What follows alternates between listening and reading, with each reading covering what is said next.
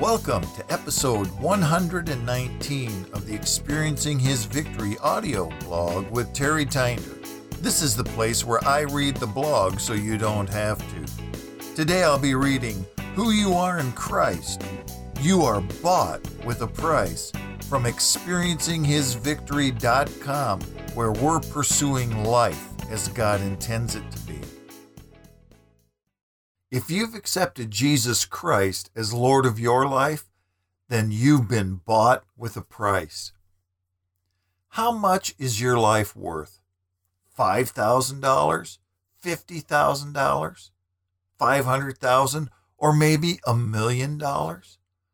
I'm sure you've seen movies or even news stories where some terrorist group or kidnapper grabs someone and makes a demand for a ransom to be paid, or the person will be killed. According to the Business Insider website, the greatest ransom ever paid was $60 million to free Jorge and Juan Bourne in 1974. In today's money, that's about $293 million. Now that's a lot of money. But it's nothing compared to the price that was paid for you. The Bible paints a pretty dark picture of who you were before you came to Christ. You were dead in your trespasses and sins. You were a slave to sin and under the power of the enemy with no possible way of escape.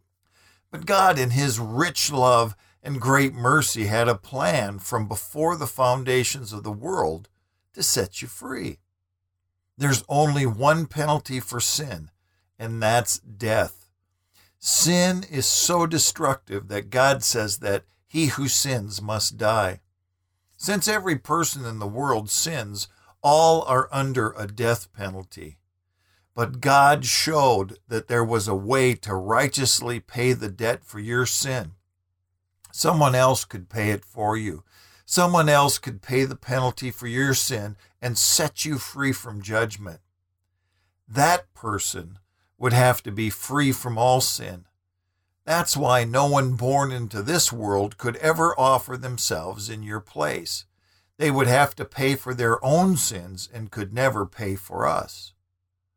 That's why within the Trinity, God decided to send His Son to be a sacrifice for your sin, so that you wouldn't have to be spiritually separated from God and spend eternity without Him. God loved you so much that He decided to send Jesus to pay the price for your sin. Jesus tells us, "For God so loved the world that He gave His only begotten Son, that whoever believes in Him shall not perish but have eternal life." For God did not send His Son in the world to judge the world, but that the world might be saved through Him. John 3:16 and 17. God loved you so much that He gave you eternal life so that you could be with Him throughout eternity. The price for your freedom is the death of Jesus Christ. Jesus was born into this world through the power of the Holy Spirit. The Holy Spirit miraculously caused Mary to conceive and give birth to Jesus. He was not born through the natural way of birth that would make Him sinful and unable to pay the price for your sin. Jesus was born without sin and walked in this world without sin. He always obeyed God in everything that He commanded. He was tempted in every way, but never sinned. He was the only person that ever walked on the earth that could pay the penalty for your sin. When John the Baptist saw Jesus, he told his disciples, "Behold, the Lamb of God who takes away the sin of the world." John 1:29. Jesus understood that He came into the world to pay for the sins of the world. He knew that His blood would pay the ransom that would set you free from the power of the devil. Before He went to the cross, He told His disciples, "For even the Son of Man did not come to be served, but to serve and to give His life a ransom for many." Mark 10:45. Jesus knew that He was heading to Jerusalem, that He would be crucified, and be in the grave for 3 days. He wanted his followers to know that when he was taken by the officials and killed, it was of his own free will. He said this in John chapter 10, verses 17 and 18. For this reason the Father loves me, because I lay down my life so that I may take it again. No one has taken it from me, but I lay it down on my own initiative. I have the authority to lay it down, and I have the authority to take it up again. This commandment I received from my Father. Some people may struggle with the thought that God would send his Son to die on the cross. They consider it to be cosmic child abuse. They say there's no way a loving father would ask his son to do such a thing. But that's not what the Bible says.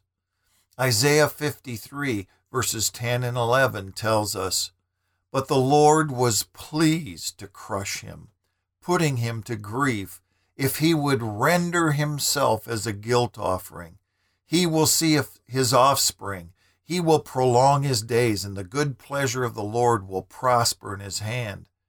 As a result of the anguish of his soul, he will see it and be satisfied.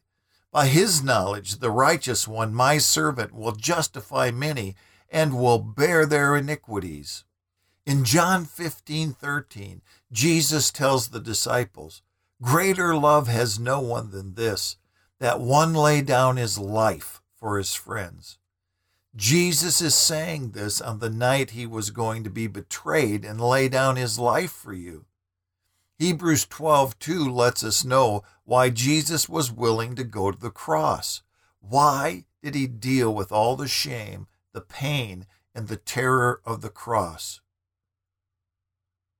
Fixing our eyes on Jesus, the author and perfecter of faith, who for the joy set before him endured the cross, despising the shame, and has sat down at the right hand of the throne of God. What was his joy? Saving you. Jesus endured the cross because of you. Your value is more than you know. You have been bought with the most expensive ransom of all, the pure shed blood of Jesus Christ. Knowing that you were not redeemed with perishable things like silver or gold from your futile way of life inherited from your forefathers, but with precious blood, as of a lamb unblemished and spotless, the blood of Christ. 1 Peter chapter 1, verses 18 and 19. How much more will the blood of Christ, who through the eternal Spirit offered himself without blemish to God, cleanse your conscience from dead works to serve the living God? Hebrews 9:14. Jesus proved his love for you by going to the cross. Your life is so precious to him that he was willing to die to save you. The perfection of God's plan, that was Jesus would not remain in the grave. Death had no power over the one who was sinless. God raised Jesus from the dead and gave the resurrection power of the Holy Spirit in your life so that you could have eternal life and live with God forever. Don't forget that Jesus felt you were so valuable that he would send the Holy Spirit to seal your life as a down payment for all the promises to come. The Holy Spirit loves you so much that he's willing to indwell your life and empower you with his strength. Just remember that you're the most valuable thing ever purchased in this world. Your cost? The blood of Jesus.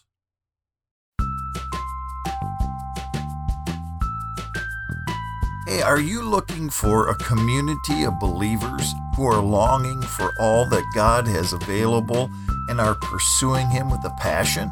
Do you want to have insights into the invisible barriers that are standing in the way of your spiritual growth? What steps you can take to gain the freedom and healing you desire? A library of resources that focus on the practical aspects of healing and deliverance. Monthly live training and Q&A sessions. video courses focusing on specific areas of healing and deliverance, encouragement and support in your walk with Christ, then I want to encourage you to head over to the Experiencing His Victory Academy. It's our 3-tiered membership site that includes both free and paid memberships. In the Academy, you'll find a premium course called Healing Your Broken Heart. And what it does is it takes you through the steps of how to heal the wounds in your heart. I'm also adding new videos each week for a couple of courses. The first one's called 30 Days to Knowing Who You Are in Christ, where we study what the Bible says about who you are when you come to Christ. And the second one is 24 Forgiveness Myths Busted. There's such an incorrect understanding of what it truly means to forgive, and I want to bust some of the myths that get in the way of you receiving the healing that Christ purchased for you. So for more information, go to experiencinghisvictory.com/academy. That's experiencinghisvictory.com/academy, where we're pursuing life as God intends it to be. That person